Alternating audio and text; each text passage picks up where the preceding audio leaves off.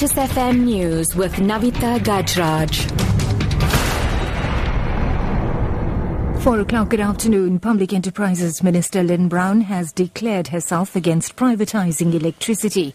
However, she says she has not ruled out strategic partners in some instances.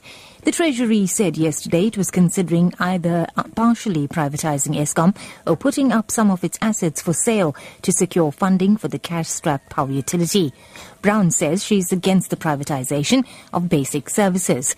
Brown has meanwhile reiterated that load shedding will be around for the next 3 years. She says maintenance of Unit 1 at the Koeberg nuclear plant in the Cape Peninsula should be finalised by the end of the month, adding 900 megawatts to the national grid. She says the progress has also been made at the Medupi power plant in Limpopo. Today I am very pleased to announce that the ramp up towards full output at Medupi had passed the 700 megawatt milestone. When fully operational by the end of June 2015 as promised, it will deliver the equivalent of more than 40% of the output of the Koeberg nuclear power plant. And still with Eskom, the power utility says it has moved to stage 1 load shedding until 10 tonight. It says several generating units are down for maintenance. In other news now, wage demands by the Association of Mining and Construction Union, if approved, will add at least 1 billion rand a month to the salary bill of gold mining companies. The Chamber of Mines says the demand is far higher than the wage settlement that ended last year's strike in the platinum sector. Economists say it represents the usual union tactic of starting with outrageously high demands, which allows them to gradually cut it down as negotiations drag on. Last year's platinum strike lasted 5 months. The demands were outlined by the union's president, Joseph Matunjwa, yesterday. This is Lotus FM News at 4. And the Gauteng Education Department is withdrawing all tablet devices issued to pupils because of an increase in burglaries. The department believes that schools are now being targeted due to the gadgets.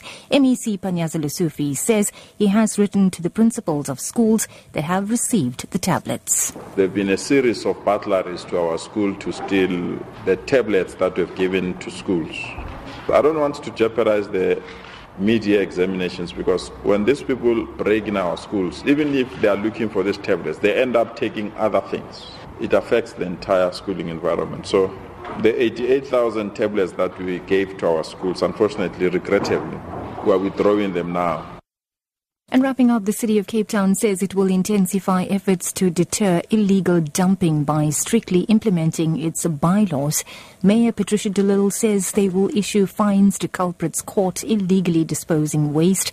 De Lille says the vehicles used will also be impounded. She says she's also concerned about the health hazards posed to communities. The City of Cape Town spends more than 350 million rand annually to deal with illegal waste disposal. And as a city that needs money for so many other things, we could have built 2,000 houses with this, we could have connected 31,000 electricity connections, and therefore we want to bring an awareness campaign to the community to assist us to stop illegal dumping. That wraps the news for your top story this hour. Public Enterprises Minister Lynne Brown has declared herself against privatising electricity. For Lotus FM News, I'm NAVITHA GAJRAJ. Headlines at 4:30.